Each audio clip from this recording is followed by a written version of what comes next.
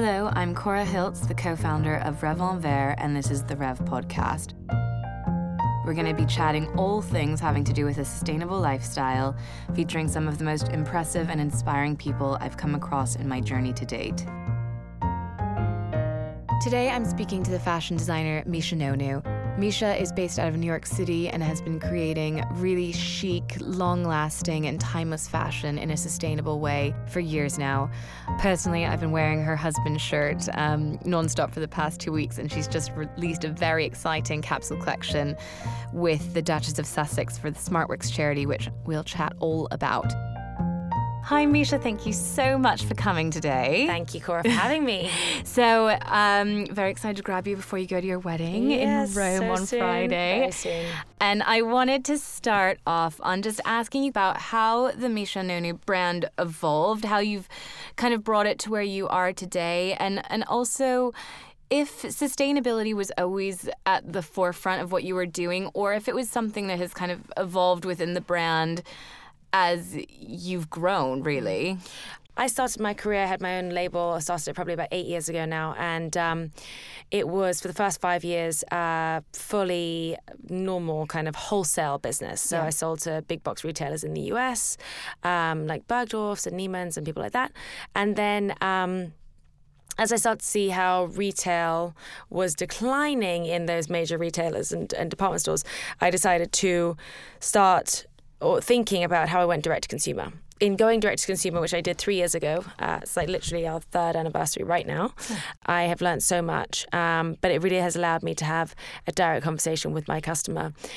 We've narrowed down the collection dramatically. It used to be, when I was a wholesale brand, it used to be 4 collections a year, so it was very seasonal. We did 2 runway shows, all that kind of stuff. Now we drop product every single month, and we've just opened our first pop-up in New York City, which is very exciting. Great. Yes, at 130 Green Street. We're open from September through to December, and we did one in London in June, which was amazing as well. I loved the whole experience. So, in terms of sustainability and how that's been wrapped in, I think as I have grown up and as I have become more aware and seen how the industry is, in many ways, not additive. It's really polluting. Yeah. And I wanted to think about how I could create something that was additive, that felt as though there was versatility in design, felt as though it was something that you were going to buy better, wear longer, felt as though if you were buying something that there was a need or a use behind it. And that was really where the impetus behind the brand and, the renaissance of the collection came from.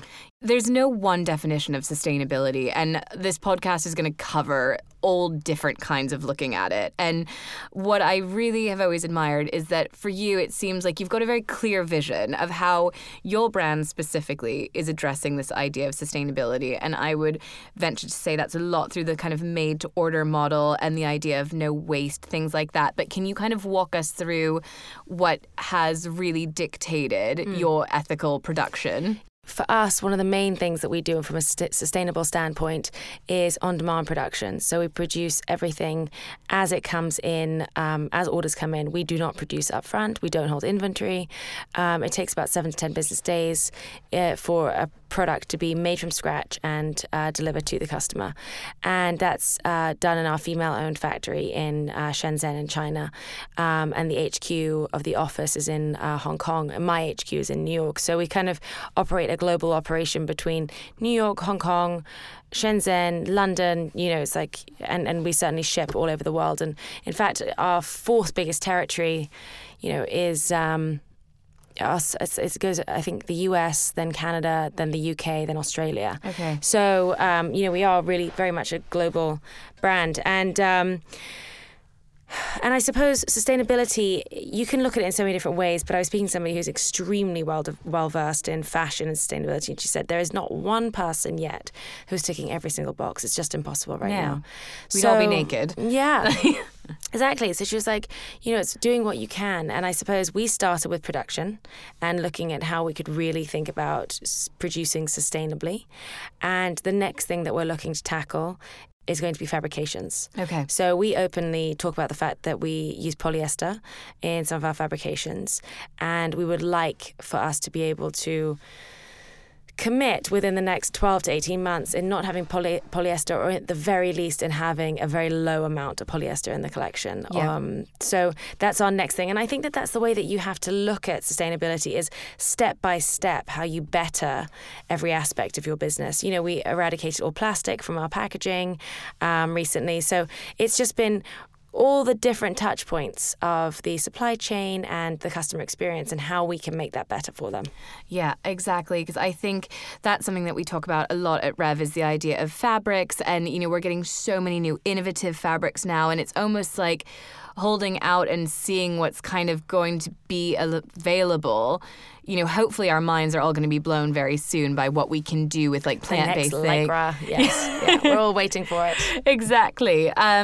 So you grew up in London, but you have launched the brand in New York, and our audience is very much all over the place. But how do you feel sustainability is being thought about or talked about in these two very different countries in a lot of ways? Because I feel like when I'm in New York, things are fast and people react quickly, and it's great energy. But then I think in London, people are very considered, and we've had David Attenborough, and I feel like there's a little bit more support in government. I mean, not enough, if I'm honest. What do you think about the kind of different markets and how living between the two is interesting to you or inspires you? Well, I think, you know, New York is not America. And Yeah. we have to, you know that, and Yes. I know that. The coasts are not America. And even some of the major metropolises that you find in the middle aren't indicative of those coasts, you know, whether that's politically, whether that's, you know, in terms of education, any of those things. So I think it's really important that we remember that New York and London are very, very similar. Even LA is, you know, somewhat similar in its mindset. London is a tiny, tiny, tiny little island that wields enormous amounts of influence. America is enormous and wields enormous amounts of influence. So I think the UK, it's easier to affect change more quickly. And I think people have been talking about sustainability longer here than they have in the US. I think there's a lot of other issues on the agenda, healthcare being one. Yeah. You know, I mean, you have the NHS in the United Kingdom, which for all of the things that people complain about, at least you have basic healthcare provided for everybody for free. People are talking about things like that. People are still talking about, you know, contraception and birth rights and things like that in the United States. Oh, it's crazy. You know, so I think that sustainability gets pushed back further on the agenda because there's a lot of other hot topics that the country, because it's so enormous and so fragmented, can't quite agree on. Yeah. So I think as a result, things like plastics and plastic straws and, you know, is Starbucks going to get rid of the plastic lids on its containers and things like that kind of get pushed further down the agenda. But I do feel that once people start to really consider the damage that it's doing to the environment and the planet, that the United States will have one of the greatest impacts. I just think that they're not as, they're not quite as advanced when it comes to how seriously they're taking it. That's exactly true, because I feel like when America commits to something, I mean, we are going to go in gung-ho, guns blazing, you know.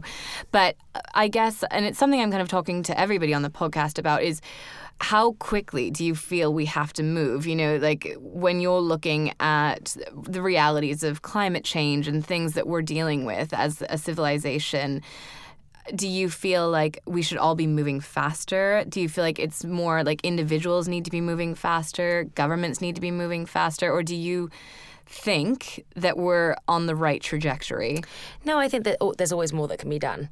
And I think that it has to happen at a government level, but it also has to happen at an individual level. And people have called me out and said, well, you fly frequently and, you know, what about that carbon footprint and blah, blah. And I say, okay, very good point. But, you know, I don't use plastic straws and I don't use plastic. I reuse any plastic that I have in my house. And, you know, how it's kind of pot calling kettle. And I actually think we should all just get in it together, raise our general awareness, and try to not point fingers, but rather look at the change that people are affecting and applaud them for that. So personally, I think that it happens on two different levels. I think that it happens on an individual level, doing whatever you can, wherever you can. But I also think that government probably needs to step in and move a little bit faster. I think that in the UK that's happening, and in the EU more quickly than it will happen in the United States for the reasons that we just talked about. Yeah. And I do think, I really hate making this a feminist issue because it's not. But because we're two women with women-led businesses, I do think there's an amazing opportunity for women specifically to lift one another up and to be applauding each other for these decisions. But it seems like oftentimes there is a lot of, as you said, finger pointing and kind of bringing each other down. And how do we support, and also having, just launched this thing with the Duchess of Sussex and Smart Works. Smart Works, yes. And women supporting one another in their career choices. How can we shift our mentalities as women to being like the best thing we can do? I think that you can make a choice, just like with everything. Every morning when you wake up, you can make a choice that you're going to have a good day. And people always say this, that just because one bad thing happened to you, why would you let it ruin your whole day? Yeah. So say, for example, and this happens all the time, like something happens and, a car comes too close to you and it splashes all over your outfit. It's been raining and you're drenched and your dog's drenched next to you and you've just poured coffee down yourself as well because you're so shocked. You can allow yourself to laugh in that moment and be like, well, this is ridiculous. Yeah. And, it's going to take me an extra 20 minutes or 30 minutes or whatever to go home, or I'm going to have to run to the nearest McDonald's and drive myself off, or whatever that is. Or you can allow that to put you in a really ferociously bad mood and for that to change every aspect and perspective and lens at which you look at the rest of your day and everything that happens to you. Yeah.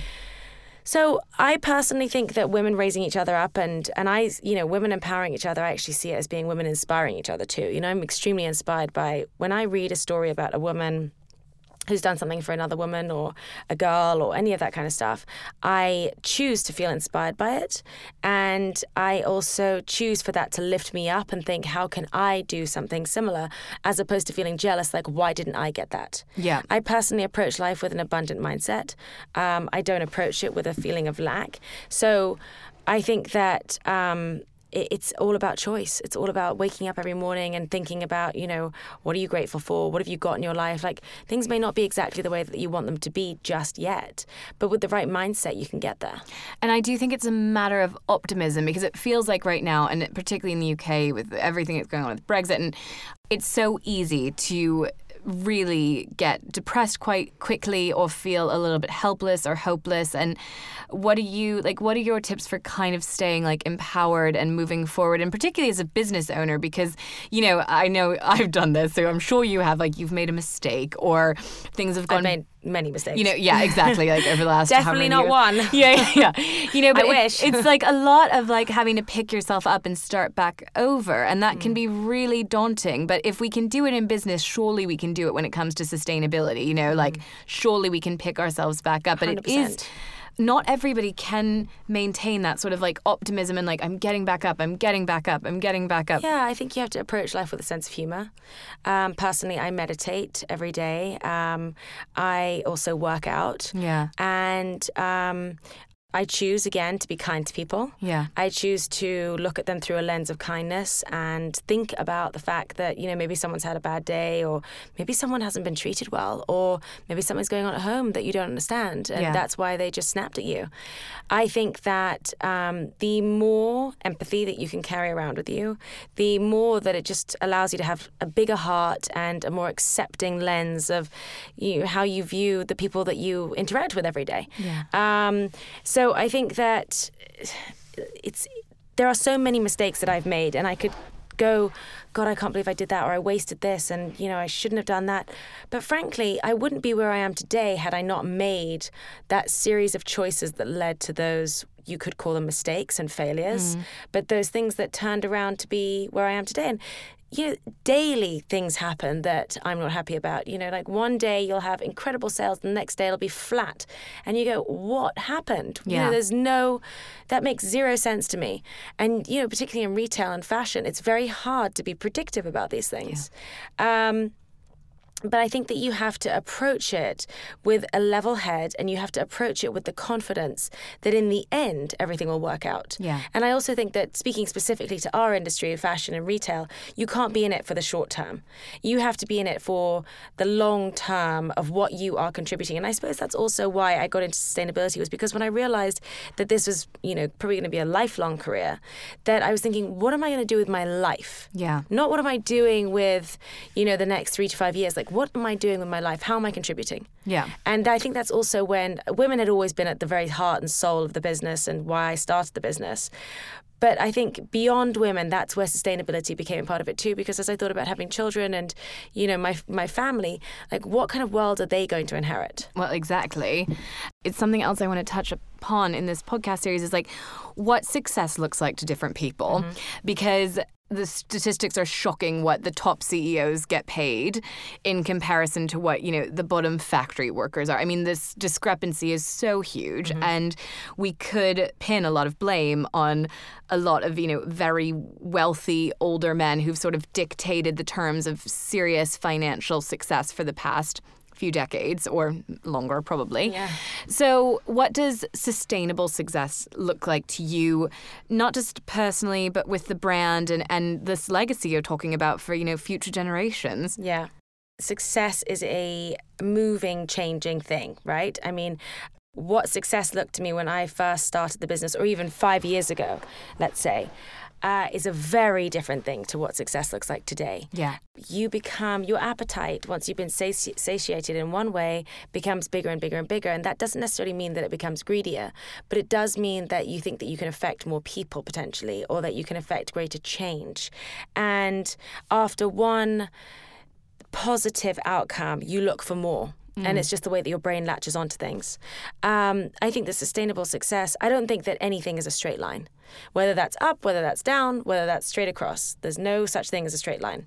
So I think you have to understand that there are always going to be peaks and troughs. And as long as you're willing, when you're having the high, to recognize that the low will come and that it won't be as bad as the low before. Yeah.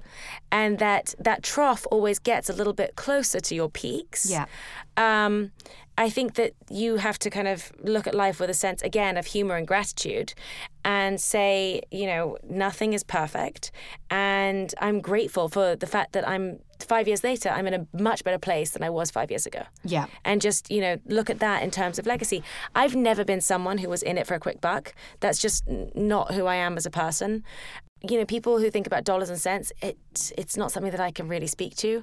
But I think about lasting impact when I think about legacy and how we can change things. And I think that actually the industry is changing quickly. Yeah. From when I started even, 8 years ago, like, it's unrecognizable to what it was then. Yeah. Fashion shows and influence the way that it used to be. And it was this closed world, and, people didn't get the recognition that they deserved. And now between, social media is a beast, and it can be not a particularly nice place to live, but between the platform that has provided people to actually be given credit or recognized, and for it to have taken away some of the influence that those people before had that kind of lived in this ivory tower, I think that it's made life a lot more democratic, for better and for worse.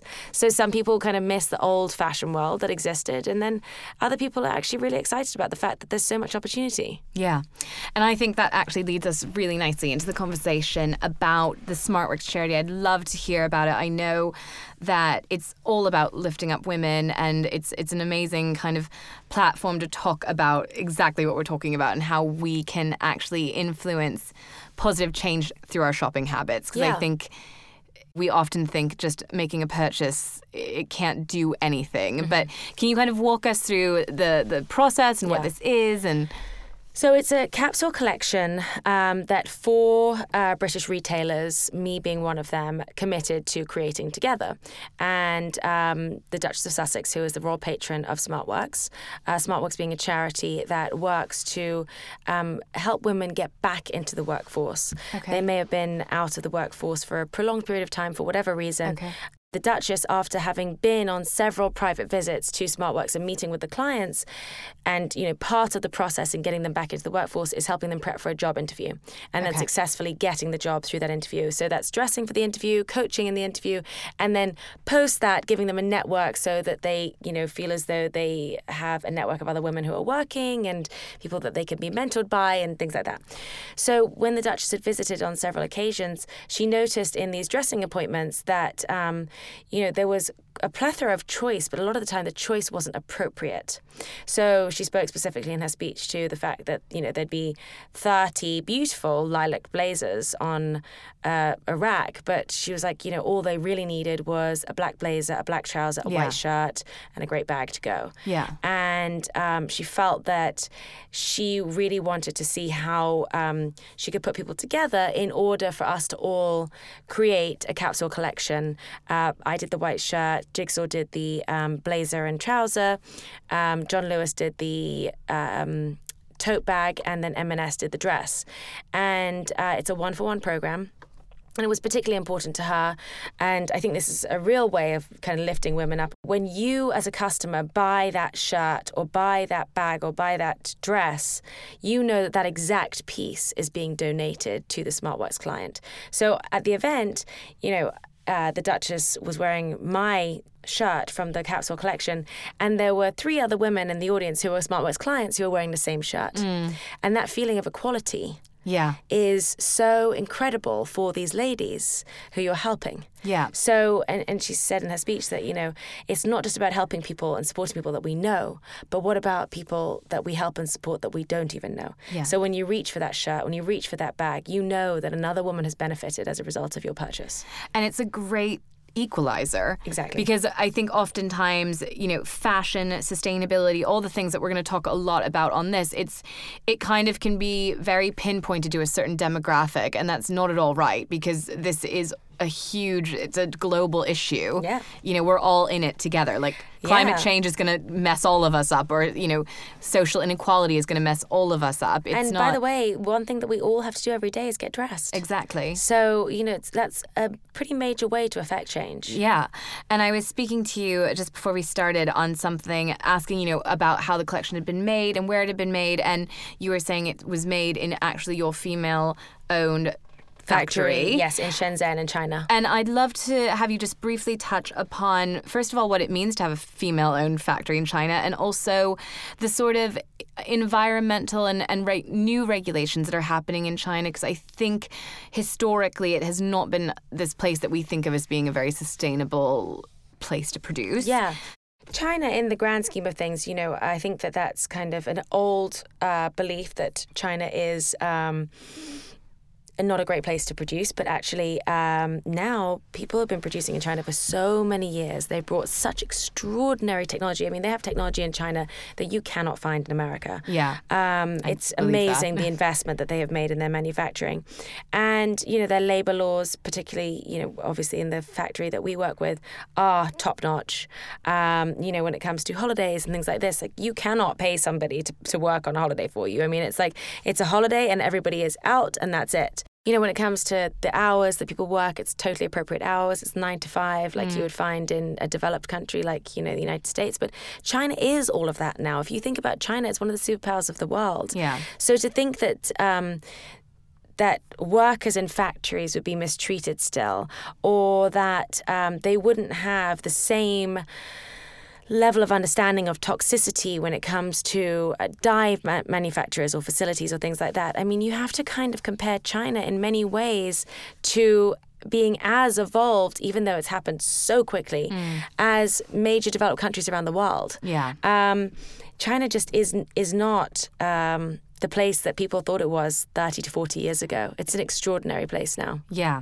And that's what I'm hearing from people, because I've been asking a lot of questions. And so how is it female-owned? How does that work in terms of a business? And So it's a family-owned factory, and it had been owned by the lady who we work with, her mother and father. Yeah. And they decided that they were going to sell the factory, and she bought it from them. And she runs it single-handedly now. And it's fairly extraordinary. She lives in Hong Kong and she travels back and forth to Shenzhen almost every day and runs the factory for us. So, I mean, she's an amazing partner to us. And we're, by a long way, her biggest client. Okay, that's amazing. Yeah. Well, I'm very excited about all this, and we are going to end each podcast with a question from the audience. Okay, great. And the one that we chose for today was whether or not you are ever going to introduce a wider collection again, or if you will always now keep it kind of a succinct capsule wardrobe basics. Look, never say never, but I think that it'll probably always kept as a capsule wardrobe. You know, the whole business predicates on the success of 10 styles right now. We have our 10 styles that make up 85-90% of the business, and we introduce things on a kind of monthly basis that might be more limited edition and things like that. But I always think that it'll probably be sticking to about 16 pieces that all work together, so that you kind of create the basis and the foundation of your wardrobe from there. Okay, amazing. And then do you think you're going to avoid things like Fashion Week and these new drops and this kind of constant newness? Like, how are you guys combating that? I mean, you have to have some newness, because obviously the customer at a certain point, when she's bought 6 of your things, is like, okay, what else? So you do have to introduce newness for the customer, particularly your loyal customers. Fashion weeks and things like that, I don't think so. But I just never think that I want to get into the rhythm of chasing my tail again, where it's like, we're constantly trying to keep up and design. I will always introduce things as I see them being fit and necessary for the customer. Perfect. Well, let's end on that because I love it. Thank you. Thank you, Misha. Thank you so much, Cora. Ciao. Thank you so much for listening to the Rev podcast.